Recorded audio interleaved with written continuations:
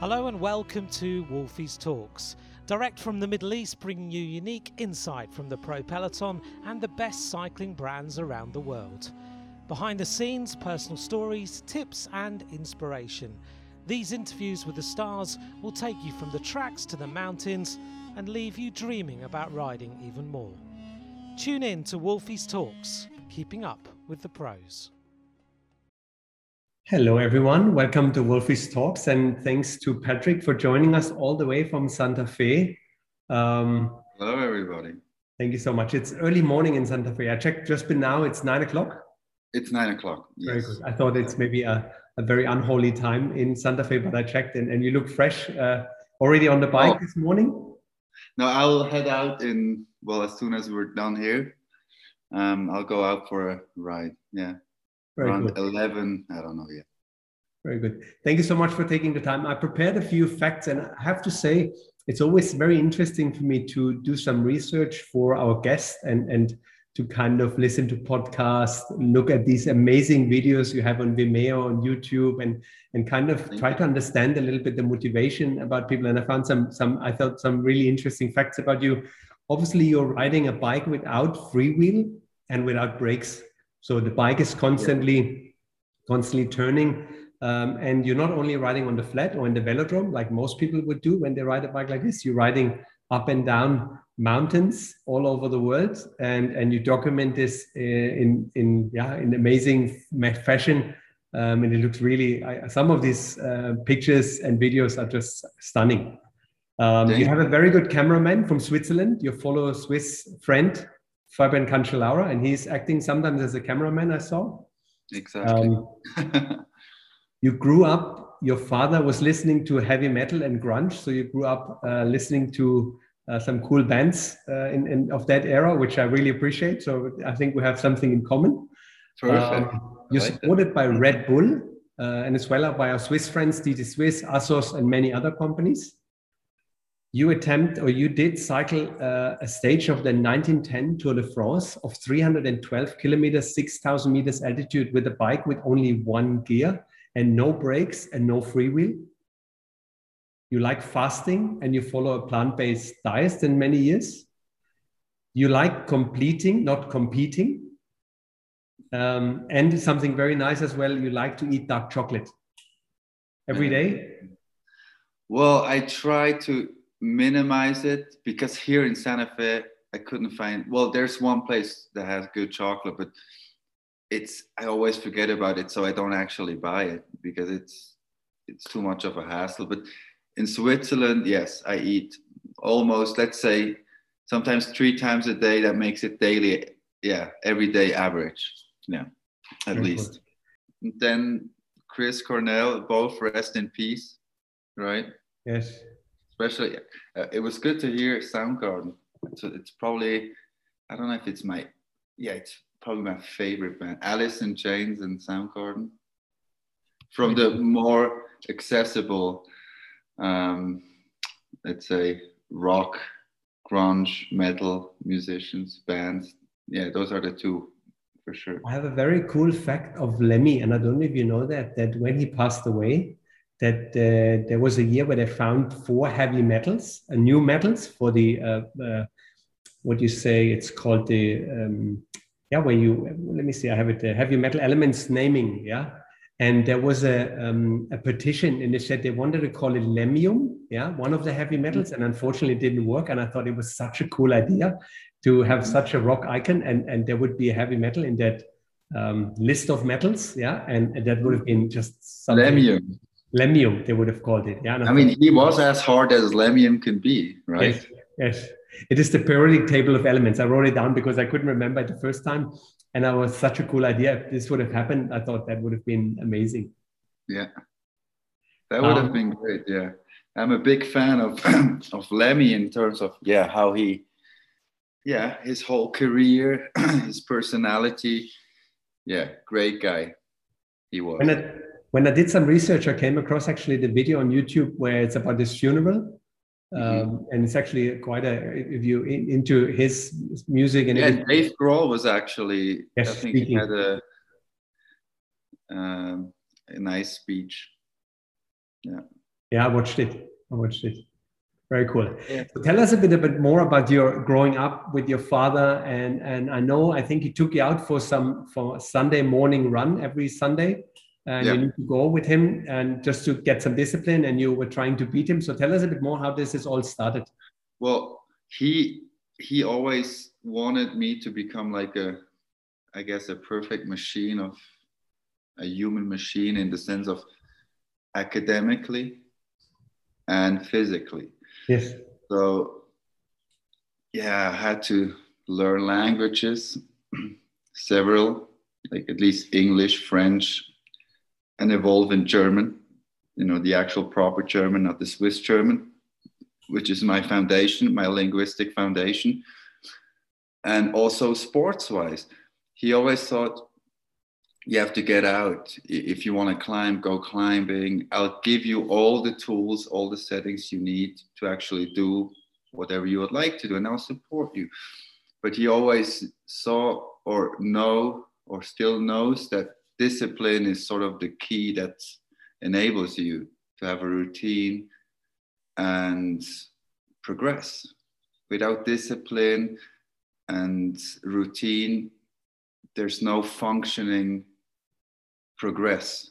It's more of consistency is sort of the key. And he taught me that at a very, very early age. I had to go run with him, even no matter if I was willing or not. So he basically became my willpower. And I didn't like it always, especially the pull-ups on a wooden bar after the run. And yeah, so I learned a lot of discipline. And even if I had a bad day, I pushed through. That changed a little bit, to be honest. Mm-hmm. I'm not into that. Oh, let's suffer, blood, sweat, and tears, and all of that. I'm I'm out of that, and I never really liked it, to be honest. I believe more in flow. Like a duck, Mm-hmm. a duck on the lake.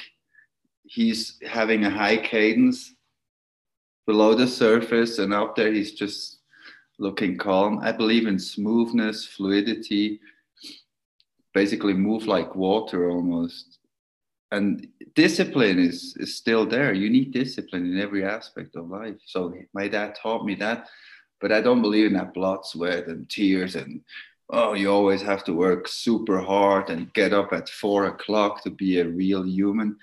I don't believe in all that. I mean, it's good for some people, but I'm the best when I'm relaxed. Okay, now that's true. Smoothness prevails, You get a lot of strength when you just relax and do what you enjoy. Yeah, when you have less, I've always believed hard work and blood, sweat and tears is stress. It raises your cortisol, heart rate, and it's sort of a dictatorship you put on yourself, like something I don't want to. I believe in smoothness and therefore perfect execution because it's more natural and less synthetic pressure you apply onto yourself because you have to. You think it's hard, but I still believe discipline is the foundation. And the consistency, you have to do it all over again. And if you don't feel like it, you don't have to do it. There's always exceptions. And sometimes it's not good to push through because you can, make way too many steps back. But you have to push yourself and use discipline in order to go out for the rides? Or is this something you've just created a habit in you? You just go out and ride? Well, I think you need to have discipline and push yourself.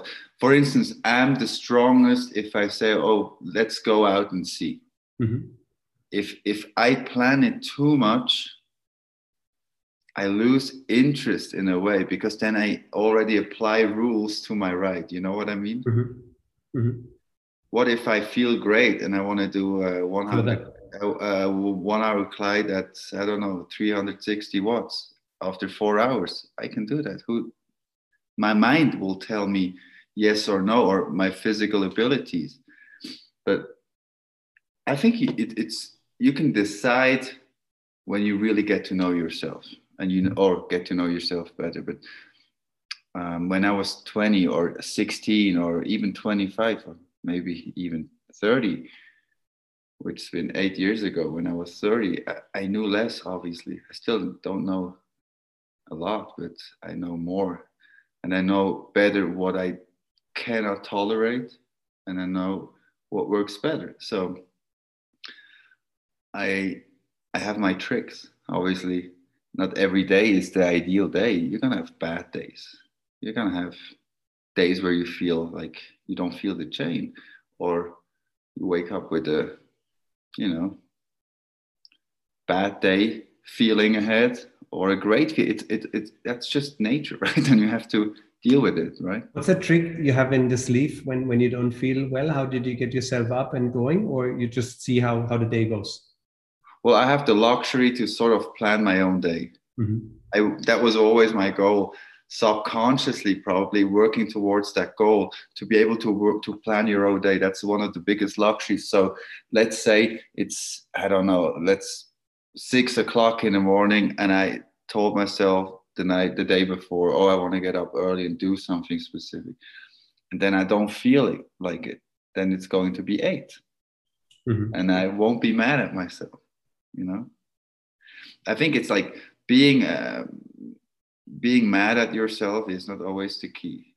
And then, you know, you just see if you feel like doing it. Of course, you have responsibilities, but if it's something independent, you don't need anybody. If it's not related to anybody, then you can do that. If you have a meeting, you obviously need to attend it because you said you will. And I think that's important, to stick to what you plan. If you can, if you can endure it, right? Mm-hmm. But if you don't have to, and it doesn't change a thing, why, if you don't feel like it? So there's always exceptions. And I think the world needs more individualism and not generalize everything, because by now we know we're all very different, and everybody wants to be happy, right? Yeah. Is this how it started with you started with BMX and then obviously riding a fixed bike? How did you discover the bike and this special kind of bike for yourself? Well, Wolfi, started more, I started riding bikes at a very early stage. I've been riding probably when I was 3-4 years old. Yeah. As far as I can remember. And then I'm born in 83, I think in 90, I got my first Kona mountain bike. Mm-hmm. I think that was without front suspension yet. I think in 92, I got the second, or maybe even a year later, which I had to go and work for at the bike shop. And I'm the worst mechanic, believe me. But after many hours of work weekly, a year later, I found myself sitting on another Kona, because this bike shop was a Kona retailer, with a front suspension. I believe it was a RockShox, one of the first ones. Yes. But I'm not 100% sure, but Yes. I think so. So I started using it as something to uplift my spirits. Go in the woods. We live close to the woods, and you can probably relate to that emotion as a cyclist, to just having the non-competitive spirit inside and just go for it. And there's certainly no strings attached to anything. You're just living in a moment on that bike, in the woods, breathing that perfect air in a very adventurous environment on all those trails. And that's what I did. It's very cool that you mentioned Kona, because I was always dreaming when I started cycling, I wanted to have a Kona bike. And I couldn't afford it. A Kona Explosive, I remember. Yeah.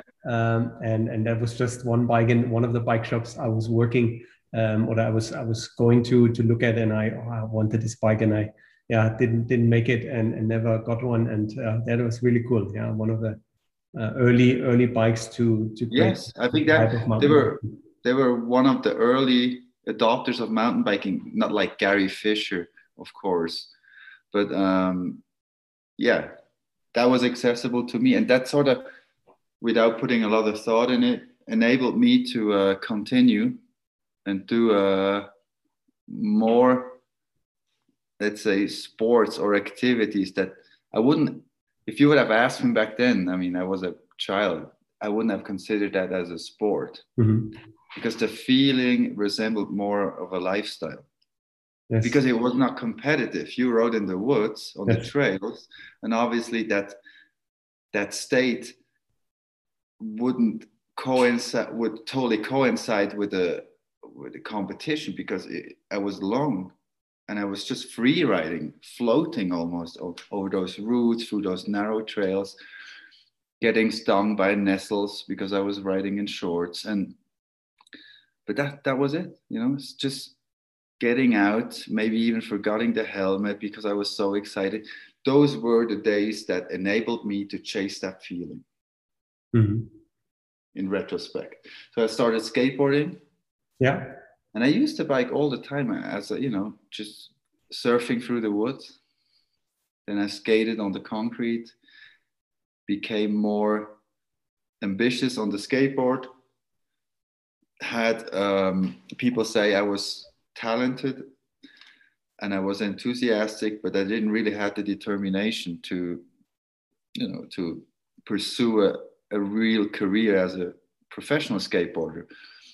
I blame the determination in that sense. So I stopped when I was 21. I had a couple of sponsors who supported me. I made a couple of videos. I traveled to a couple countries, big cities, small cities, rural towns, met people. So it was a great experience for sure, because, you know, from a psychological point and sociological point of view, you all the different cultures, even if it was Spain when you were 16 or first time to the US, and I had to ask some older guys at the 7-Eleven to buy me a beer when I was, you know, obviously not 21.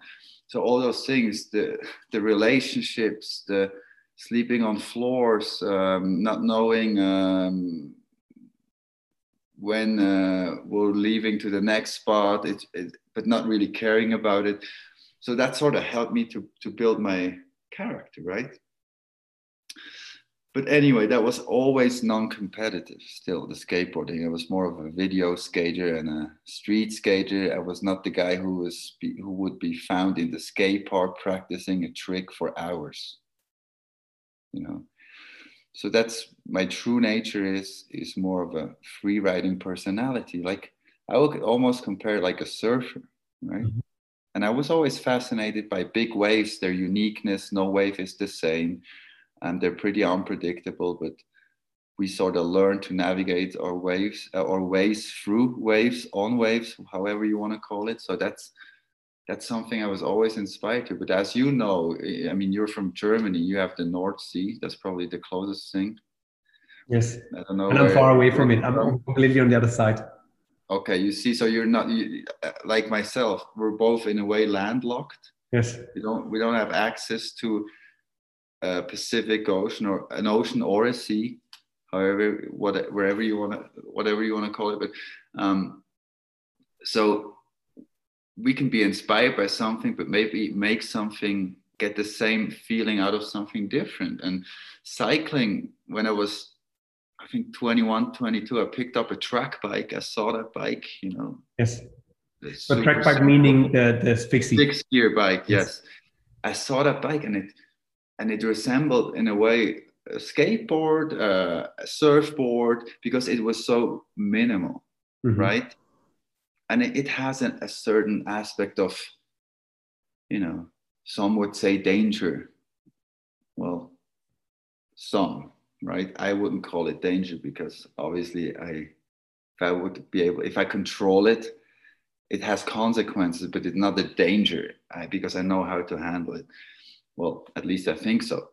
And this track bike became an enabler of all those spirits I wanted to summon in myself.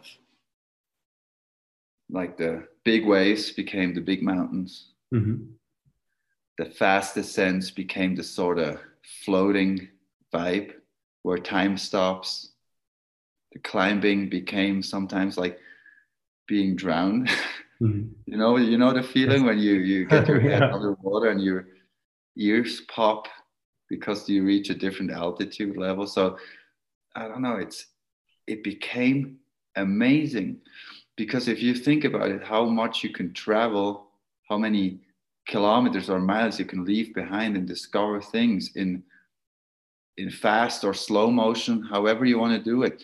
You will spot different things. Your vision becomes way more expanded.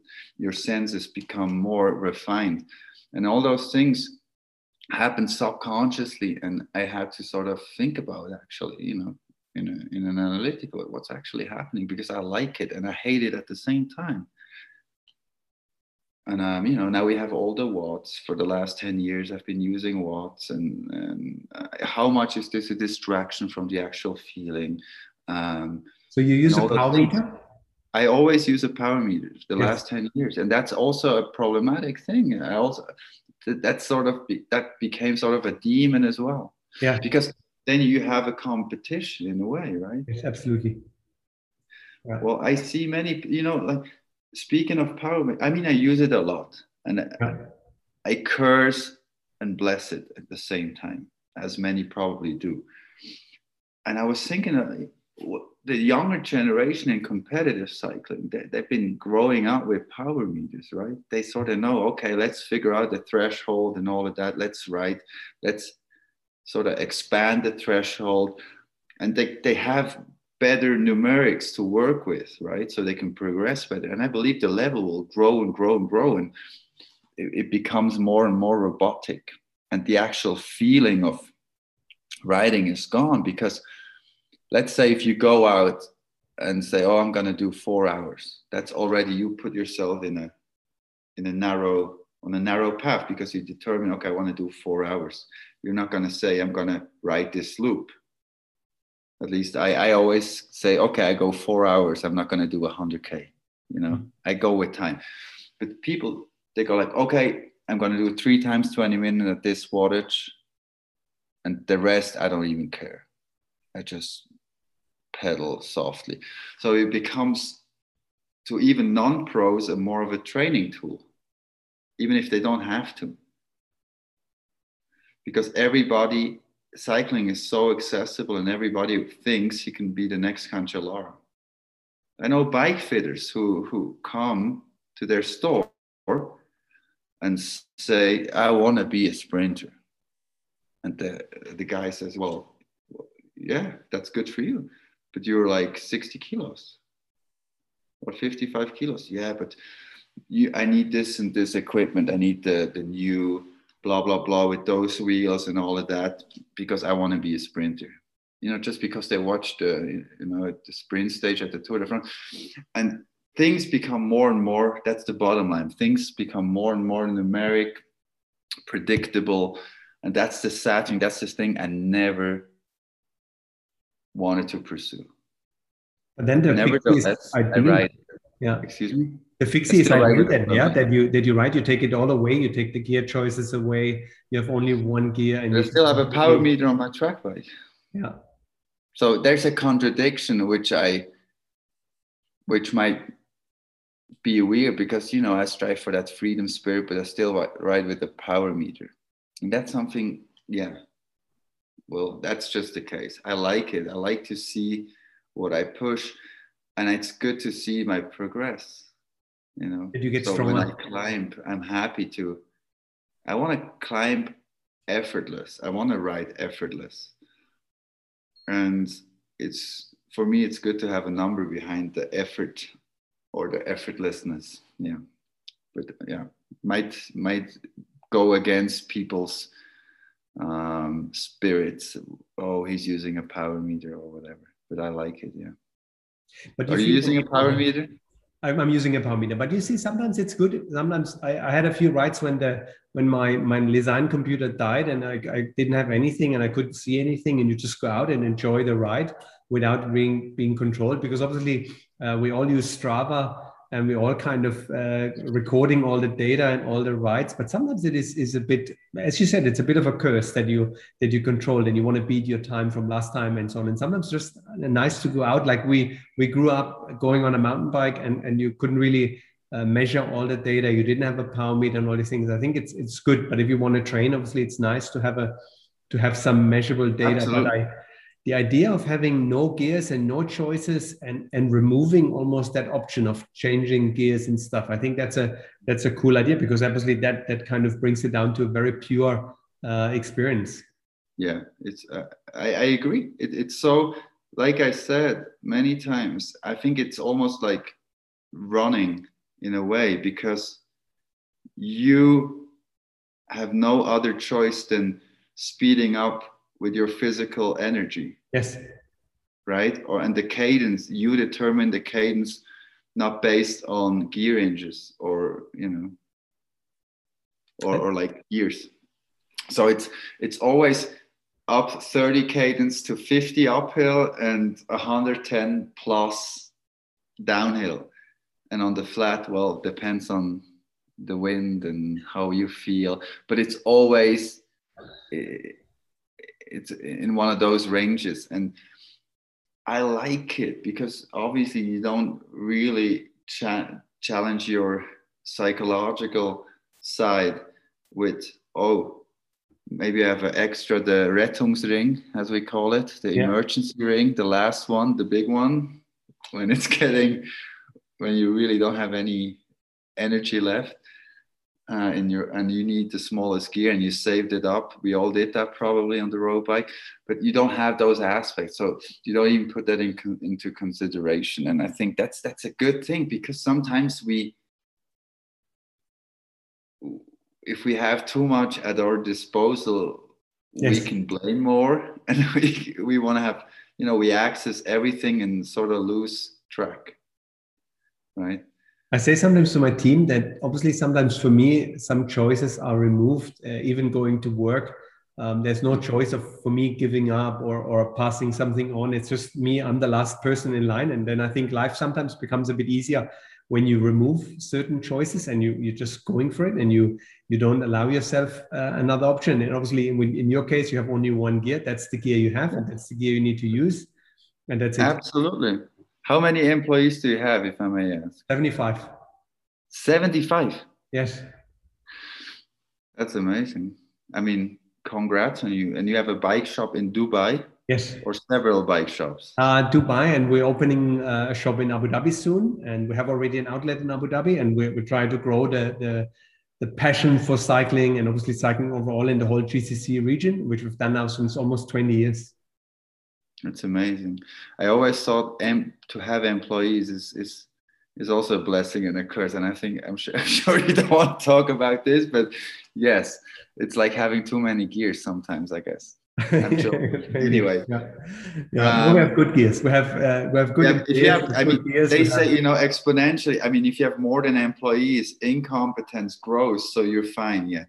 Yeah, we're fine. We're still okay. Now, it's a good team, and I think that's what unites us is that passion for cycling, and that's obviously very nice to see.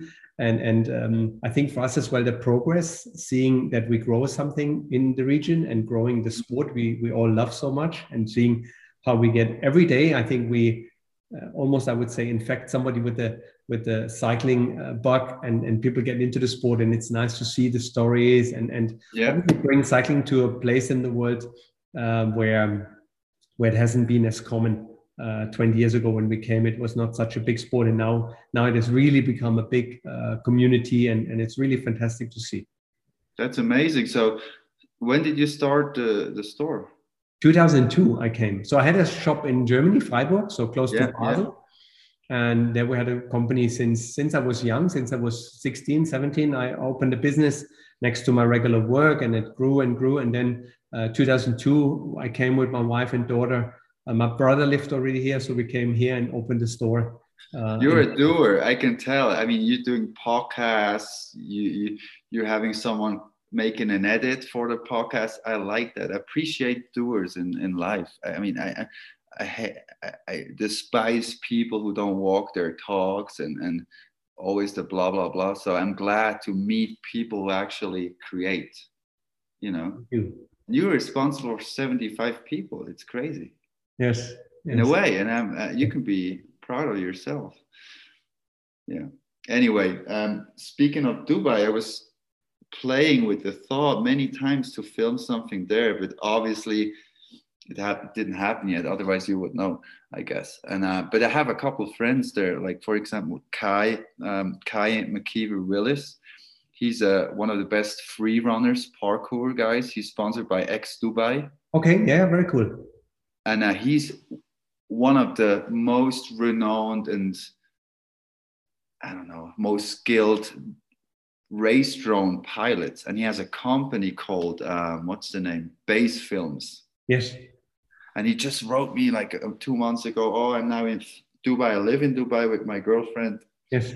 And we have this company. Well, I'll film you. We already did the Morocco project. We did a couple other things for us. And he's a cool guy. He's very agile. He's not complaining. He's just doing stuff and he's very good at it. So I was thinking about doing like a clip in Dubai as soon as I can right now with the pandemic, and I'm stuck in the US because of immigrations, waiting for my green card. So there's plenty of things that sort of, put a couple stones into this path leading to do something in Dubai. But I was thinking, that there's those beautiful straight roads. Yes. There's the dunes, or dunes, whatever. I mean, at least sand on both sides, and the wind sort of blows the sand on the roads, right? I'm sure you've seen that many times and experienced it. Yes, yeah, absolutely. And it's a stunning environment. We're very lucky and fortunate that the royal family and His Highness had built these amazing cycle tracks in the desert, and you wouldn't believe how many people are using them every day of the week. And on the weekend, these things are packed, and there's hundreds and thousands of cyclists. And it's pancake flat. Yeah, more or less. Yeah, it's a little bit. Yeah, but you would consider that's absolutely flat because there's a few sand dunes, but we have some climbs. So I send you some videos later. Yeah, please. Because I was thinking like doing like an unofficial speed record. Yes. On the track bike, which would be fun to me, getting some high cadence behind a cool car that can drag me out. I don't like the institutional one. We wanted to do one with Red Bull in the salt desert of Utah, going like 300K plus. And I was down for it, but things happened and we couldn't do it. But I'll be definitely down to do something in Dubai because you have the settings, you have the infrastructure, and the road condition is probably really good, right? No, perfect roads, and we have some fancy cars, so I think we can get a good combination. Now we have and I will contact you maybe after that podcast, and we can talk about it. No, sorry to talk about life, but we have a genuine conversation here. So, very good. But yeah, I want to do something like maybe you guys even have helicopters. I mean, let's fancy it out. Yes, very cool. Nice. Very cool. Fantastic. You heard it here first that we're going to do something in Dubai. I like that idea. Yes, let's do this. All right. What are other places you have ridden the world? What is the most memorable climb and event you have done? Well, I think my favorite place I've been was Pantelleria. I told my wife just recently, well, I told her many times that I keep thinking about this place. Pantelleria is the most southern European part, if you want. So it's below Sicily even. And you can look onwards to Tunisia, and you would see Tunisia on a clear day. It's probably 60 kilometers air distance. It's beautiful, and it has the influences of Italy and even Northern Africa, Tunisia, etc. The food is great. The island is enormously small. It has a huge amount of culture, especially wine and also other traditions in terms of folkloric traditions. And the sea is so blue. It's almost black, and it has this chromy finish, and it's beautiful. It's a bit dusty. Some might not like it as much, but because it's close to Northern Africa and there's a lot of wind. The island is called in I think metaphorically the daughter of the wind. There's only one. There's a video about this, isn't it? You made a video about this. Exactly. You made a video about this? Yes. Yes, I saw that. The video. And there's only a ring road and a couple of lateral roads that sort of connect east and west. and there's one around, right? And a couple of nice dirt roads. There's a high peak. You can access like a dead end. So this is something I keep thinking about. It was so magical, and it took me a while to process what actually happened there.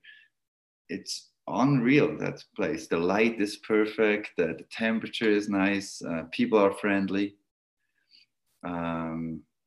Totally far away from the prejudice where you would say, you know, the island people, they're kind of, you know, introvert and whatsoever. They're definitely not. And I had a great time. So Pantelleria was definitely one of my favorite experiences ever, on and off the bike. But, you know, Morocco, Santa Fe here, absolutely amazing. Unreal, the culture, the history of the place, beautiful riding, great roads, not too many cars. Elevation up to, I went to 3,350 the other day. Mm-hmm. We are here on 2,100. Gravel, mountain bike, road, trail running, road running, whatever you want, you got it here. So there's so many beautiful places, and so many others I would like to go to, like Dubai, which is totally different. Mm-hmm. Obviously, more, it's rather new. There's better facilities in terms of cycling became more facilitated. Like you said, the roads are new. It's a total different spirit. But that's something I look forward to. I mean, the world has so many places to offer, right? Very nice. How is it to ride with Fabian? Is he riding a fixie as well when you go together, or he's gears and train with him with a geared bike? No, he does not. He remains on the road bike. But he did this. What is it called in northern Germany? I don't know if it was in Berlin or in Hamburg. There's a race on a car track by some German guys called like Rad or Rad race, however you want to call it. Rad am Ring? I don't know. Rad race. Like some young guys who came up with those races. I don't know. I'm not too familiar with it, but it's on a car track. Yes. Right. And he rode his first track bike outside of a velodrome. He did a couple of velodrome rides before, obviously. But he told me, I remember him calling me the day after, where he said, oh my God, my hip flexors, my quads, everything hurts from trying to brake in the corners, because, you know, you use counter force in order to stop. You don't have brakes. And if you want to stop, you need to sort of push up and pull down, right? To make the rear wheel stop, because it's a fixed gear mechanism. Everything spins simultaneously: pedals, wheels, and the hub, and the cock, the rear chain, the rear, what is it called? Yeah, the cock. Freewheel, yeah. So you rely a lot on your chain. You know, if the chain is a super important part for you, because obviously it's so important. It's also the tires. I mean, I'm so glad I'm with Continental tires for the last 10 years. Yes. Your German fellow brand, right? So they have the Gator Skin hard shell, which is a huge help with the extra layers of rubber and Kevlar linings, etc. But if the tire is through, and I remember descending the Grimslets years ago, probably going up to 70k, what is that, less than 50 miles an hour, and then boom, you know, the tire exploded, and the rear wheel was wobbling, going left and right, almost losing traction. That was a scary moment in a way, which I, you know, survived without anything bad happening. So, and if the chain, you know, breaks, that's it. Well, yeah, you can probably brake. I had to actually once in Bern on a short downhill. It just, the chain fell off the chain ring front. It's the same feeling of, oh my God, what am I gonna do? And those, you know, hoping for the great impulses is always the case, you know, where you don't think but react in a great manner to save your own self from crashing. So what I did, I just put my my foot, and I was on the rear wheel standing almost on a tire between the rear stay, you know, Oh, the you push chain it in stay, between. and I push it in standing on top, and you know, my foot, my shoe had was almost burning, you know. How many That tires you happened. go through? How often you change your rear tire? Because obviously you're skidding once you stop the rear wheel. Exactly. Skids. Exactly the rear wheel stops and slides or skids, Yeah. however you want to call it. So it depends on several things. It depends on how much altitude do I cover, meaning Yeah. especially going down. You know, how much altitude descent do I have during the ride? What's the surface? How steep is it? How technical is it? That sort of determines how many times you brake, right? Mm-hmm. If you constantly ride on a straight road or at downhills that always have those sections where it goes up again, where you know, okay, I can let it go a little bit. Mm-hmm. You know, there you don't brake that much, so obviously you use less skidding. You don't skid that Yes. much. But I So think the what people tire, maybe don't appreciate, you have to pedal all the time because obviously when we are yeah, descending, we just put our feet absolutely. in You one level, pedal and all then the time. you're connected completely. You're really one with the bike, and there's no disconnect with the free wheel where we can stop next to it. Exactly. You just keep going. So what's the cadence range? You go upper climb, I imagine you go 40, 50 cadence, and downhill 120, 130, or what's the highest recording you have for cadences when you go right? And how do you choose the gear ratio? Well, yeah, it's all based on experiments from the Mm-hmm. past. You know, that's basically the summary is now 47-17 is a good all-round gear. Mm-hmm. But I'm not old yet, but I'm getting older, and I think like, oh, come on, I like 47-18 a lot now, but I also like 50. I think here in Santa Fe I have a 52-13 even. If I want to go really fast downhill, and I'm doing some strength efforts on the way back, because there's those 2% for like maybe 10K, 2%. Yeah. And with a lot of headwinds, and there's a lot of wind, there's like 40, 50K winds here. It's like going up at 12% hill. So it always, let's say the route dictates the gear ratio. But on 1910, you were mentioning that before, the Tour de France stage from Yes. 1910, which covered 320 and actually 6,000 something odd kilometers. That made me choose 47-17 because the last 140 or 50K were sort of rolling. Yeah. And the more tired you get, obviously your ability to spin more decrease. Diminishing. Yeah. But if you're locked into it, and your hips and legs, they just have to, right? So did you develop other muscles? Obviously, you were cycling before regular, and you could freewheel, but later on with stopping. So your hip flexors and anything, is this something my you hip feel like? flexors are really strong. I remember I did those trainings at the gym, at my friend's gym, Unique in Bern. I did pull-ups, 10, very slow, and I had 8 kilo left and right on my toes, kettlebells. Okay. So I did the pull-up. I have videos of that. Pull up and then raise my legs with the barefoot, having the kettlebells hooked into my toes. But obviously you cannot there's a thin line between getting muscles too tight and lacking of function because of that, right? And strength. So mobility, strength, you want to keep it in perfect harmony, and that's something I strive for, but I failed many times because my right hip flexor is very tight, and I kept pushing up with this one because it's my neurologically stronger side, and my body wants to push up, pull up, and push down on the left. So obviously my right hip flexor is way more tight from pulling up. Imagine going from sometimes more than 200 RPM to zero, like this. Your body is... You go up to 200 RPM. My max was 251, but hold on, my dog.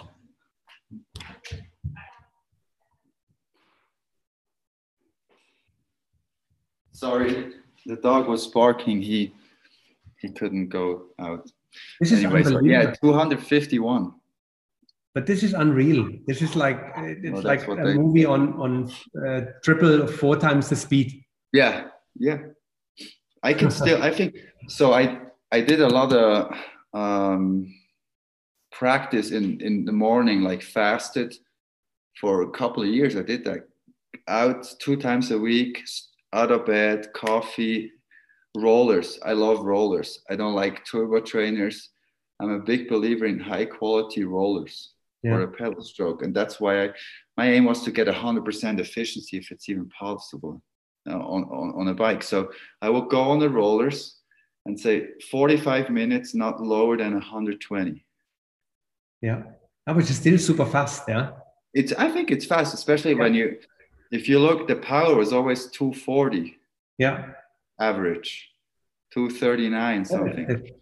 So there's always a certain amount of this cardiovascular system needs to work a lot, and also the coordination, the timing of the pedal stroke.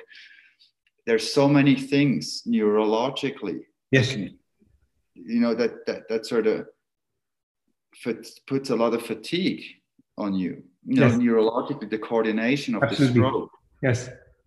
Relax, act, like engage, quads, hamstrings, glutes, etc. kicking in. This one relaxes. It's a lot of fucking things. Sorry, for the body to happen. And neurologically, probably the biggest challenge. So I did that a lot, and I worked on the position. I was always thinking, maybe if I can use my glutes more. Mm-hmm. I would have more power, obviously, but do I have the coordinative ability to push or spin a cadence that high and still remain controlled? Yes. So there's all those aspects that go behind that people don't know, which I don't care about, but I'm glad to talk about it here with you, because it's a lot of also analysis, behind the whole aspect. And it looks like, oh, look, the tattooed guy, he's like probably smoking cigarettes and drinking alcohol, which is not even the case. He's just going out there and doing. No, there's more behind it. There's a science, there's experiments, there's a methodology behind it, which I also appreciate, So rollers, cadence, power, strength, and all of that, that's very important to me. And that makes a pedal stroke effortless, right? Yeah, it looks really nice when you sit on the bike. Your upper body is very, very still. And I saw you as well doing some speed training behind the car, like motor pacing, and your legs are super fast. And obviously you can't really bounce around, because at that high cadence, you would just fall off the bike. And how long did it take for you to develop this? And how long are you riding now, Fixie? 6-7 years or more? No. I ride, I think 2006. Okay. Wow. Yeah. Fixed gear. I did my first mountain in 2008, a local one called Gurnigel near Bern, which is I think it's 9K 8%, but it has some, those ramps, the straight, like 11%ers, and you see, oh my God, it features a couple of those.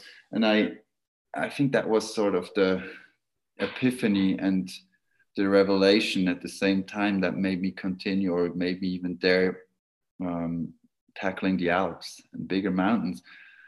So that was in 2008. That's 13 years ago, to put it in perspective. So now I'm riding every day a track bike. Obviously, I ride probably 90% a road bike, because it's so hard neurologically and physiologically. And I don't want to be battered and bruised when I'm in my mid-40s, right? So choosing my battles wisely. What's on the bucket list? What other projects we can expect from you? Anything you have planned? Any country you want to visit besides Dubai? Obviously, we know that. But is there anything you said, listen, this is really something I have on my list to do? the Mauna Kea, highest road from sea level to mountain top on the Big Island in Hawaii. Okay. That's something I actually wanted to do a couple times. We even planned it with Red Bull. I was ready, but then we couldn't film because of I think there's a collision, a political dispute between the native Hawaiian and the US government. There's a disagreement, and for that reason we couldn't film anything.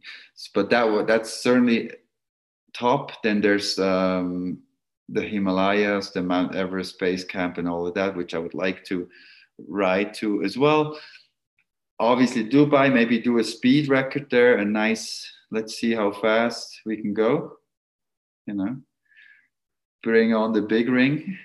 Very cool, very cool. I have a guy who can manufacture a big one. He already knows. I'm not going to talk about the teeth, but you can probably put a pizza on it.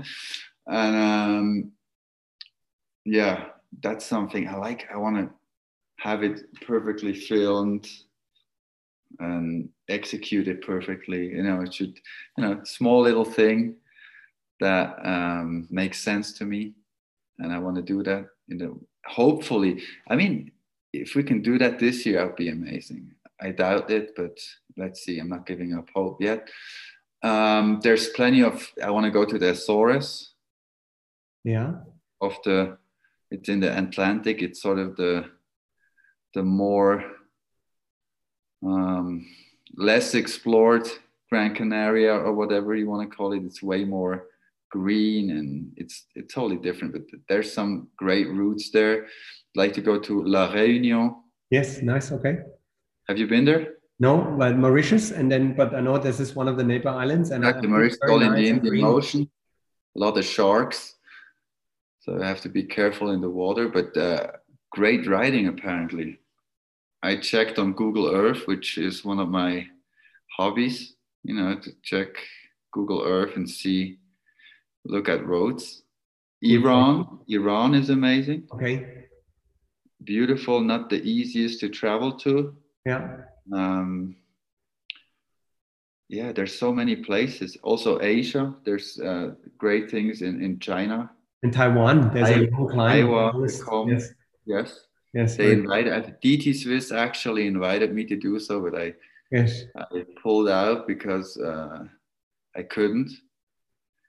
But that's something for sure. There's so many I still feel very young. I feel like maybe in my mid-20s, to be honest. And I see a lot of potential for the future. And I'll do many other projects for sure. But I think Dubai is certainly one I've been thinking about a lot. And it seemed to me quite an easy one to execute, right? There's a good infrastructure. I mean, obviously you have a good relationship with the government, I guess, and all of that. Absolutely. And I know Red Bull can pull some strings. I'm still under contract with them. We have a 10-year partnership now, which is amazing. Yes. Do you carry BMC? No. No? But there is a BMC dealer, so we can, but for sure we will support. I'm just curious. And we're working with Scott, we're working with the other big Swiss brand, and we're working with Scott since many years.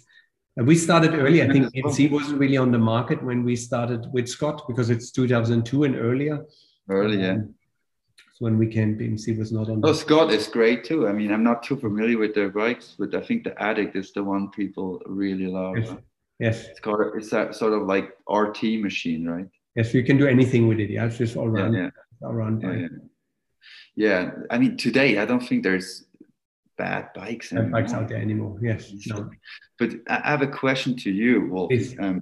How do you deal with the supply chains now, after or during COVID? Do you get Shimano group sets and all of that? It's challenging, but we have a very good guy, a German fellow countryman, Robert, and he's a magician and he knows everyone. We have a good reputation in the industry, so people keep us on their good list. And we ordered early. We saw it coming. sorted away the situation. But yes, it's a challenging situation. Yeah, it's obviously nice that everyone wants to get into cycling, and all around the world, people are trying to avoid public transport, and overall, there's a super high demand. But we still have bikes, and we're still doing quite well for that situation. We're coming now into the summer, which is normally a bit slowing down, where Europe picks up a bit more. But I think we're doing quite good. But for Dubai, traveling is actually quite comfortable now. So the airports are open. People come here for vacations. So we're planning something for the end of the year. We have an anniversary coming up for the university, or 50 years of UAE, which is always a big celebration. So maybe that's something to consider. Yeah, that's always a big thing, end of the year. And this year is the 50th anniversary for the UAE. 50 years. Yes. Amazing. Yes. But that's crazy.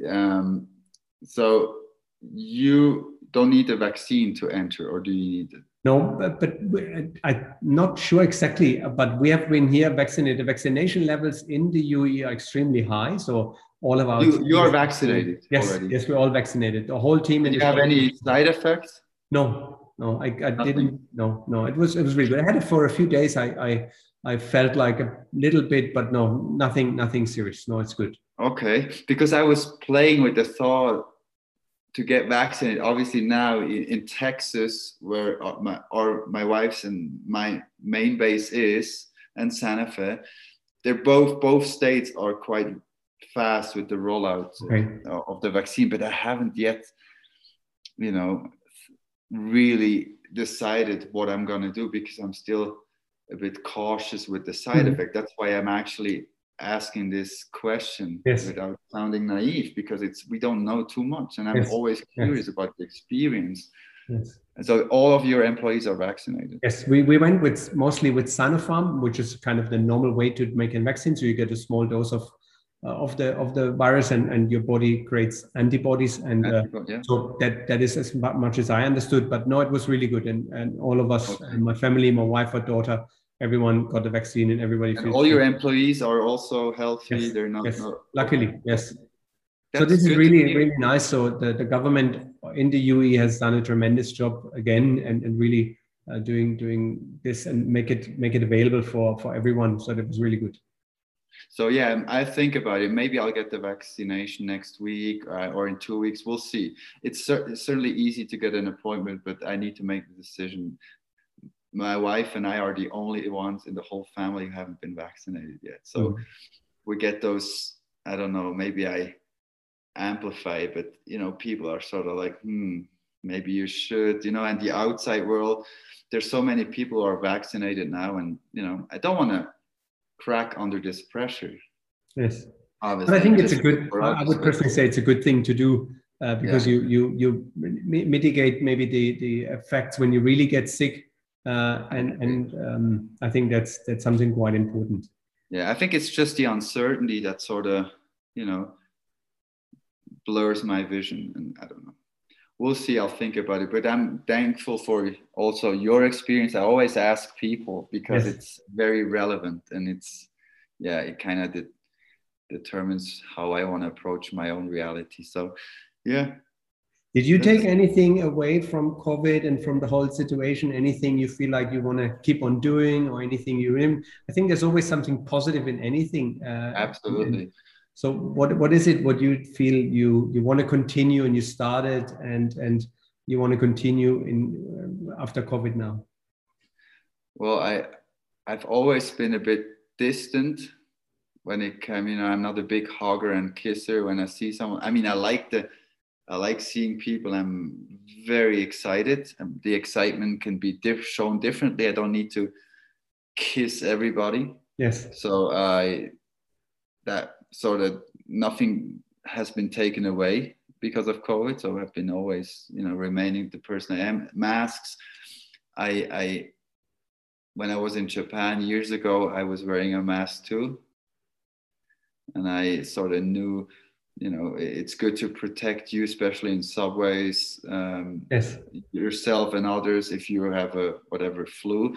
I'm not interested in getting a cold and flu. I'm definitely not interested and excited about getting someone else's bacteria or viruses. And that's something I will pursue. I like hygiene. I'm not, I don't know if you will call me a germaphobe, but I like clean things.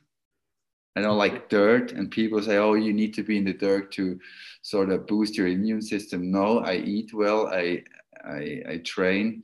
That's how I boost my immune system. I don't need to eat your dirt or whatever. You can do that. I don't. So yeah, I like masks in public spaces, to be honest. I got used to it, and I feel safer. Maybe it's a placebo, a psychological thing. If others don't, that's okay. And that's the beauty of life, to each their own, right? But COVID taught me to be a bit more aware and spend good times with the close ones, obviously, and be happy in a more isolated manner of life, you know? So, yeah. Very cool. With all the journeys you have done, and obviously with all the cycling and all the sports, is there any piece of advice, anything you live by, anything you could give to our listeners and what people are watching? They say, listen, this is something you really, this is the Patrick Seabase. What do you live by? I think it's intuition. Keep your intuition, and also don't lose intuition just because of knowledge. The older we go, the more knowledge we have, and the less intuition, right? Because we strive for the rational always. I mean, because we read more, and now with the internet and YouTube and Google, etc., you have information at your disposal in a split second. You can know about whatever, quantum physics, whatever, and you don't even need to pay for it. All you need is an internet access. So that leads to sort of a paralyzes, you know, it can paralyze you because of the analytics you put in, you know. And I always believe it's challenging, but keep intuition, go with your gut, and yeah, hope for the best. Yeah, very good. I like that, especially getting older. Yeah, you said you're 38. I'm 50 now. I think life. Oh my God, you look, and I don't want to, you know, blow sugar around here, but you look much younger. Thank you. Do you have a makeup guy in the back somewhere? Yes. I'm well looked after for my wife and my daughter. They you look don't after only me. have this Will guy who's editing your videos. You have also this Jane Doe or John Doe who does the makeup and plastic surgery. You look really young. Yeah, thank you. Thank you very much. Is it the cycling or a great family? Everything. I think it's a combination of everything, and living a healthy and happy life. And I think cycling for sure.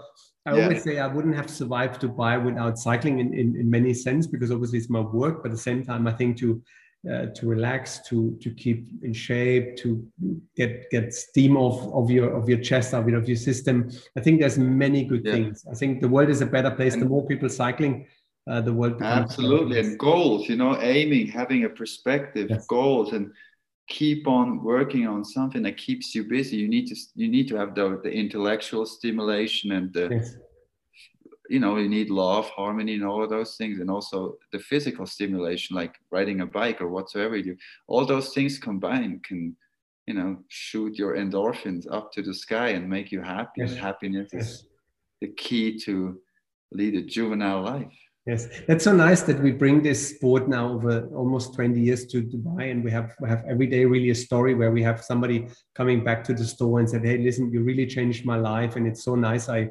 discovered cycling, and I have the cycling group now, and it really changed my life. And that's cool that we can bring this to people in an area of the world maybe where people didn't think in the first place to go for a bicycle shop. And it was a bit of a strange idea when we came, but now it has been really has been a success story.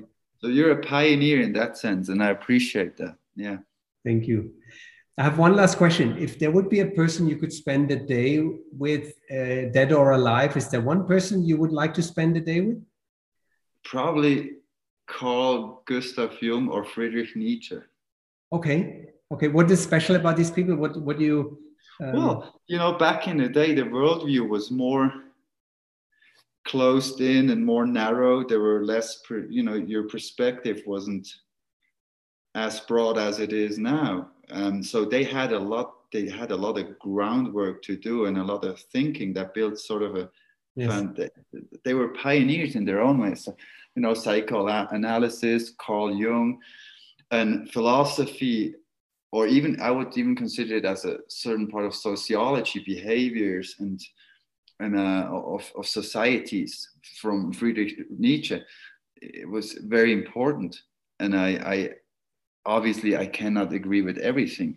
There are both of them published, but I would have been interested to see their worldview as it is now through their minds. You know what I mean? Because they were such pioneers and forethinkers back in those days, in the late 1800s somewhat, yes, or early 1900. And there was no Google and nothing, you know, all they had is their thoughts and their visions and their own explorations.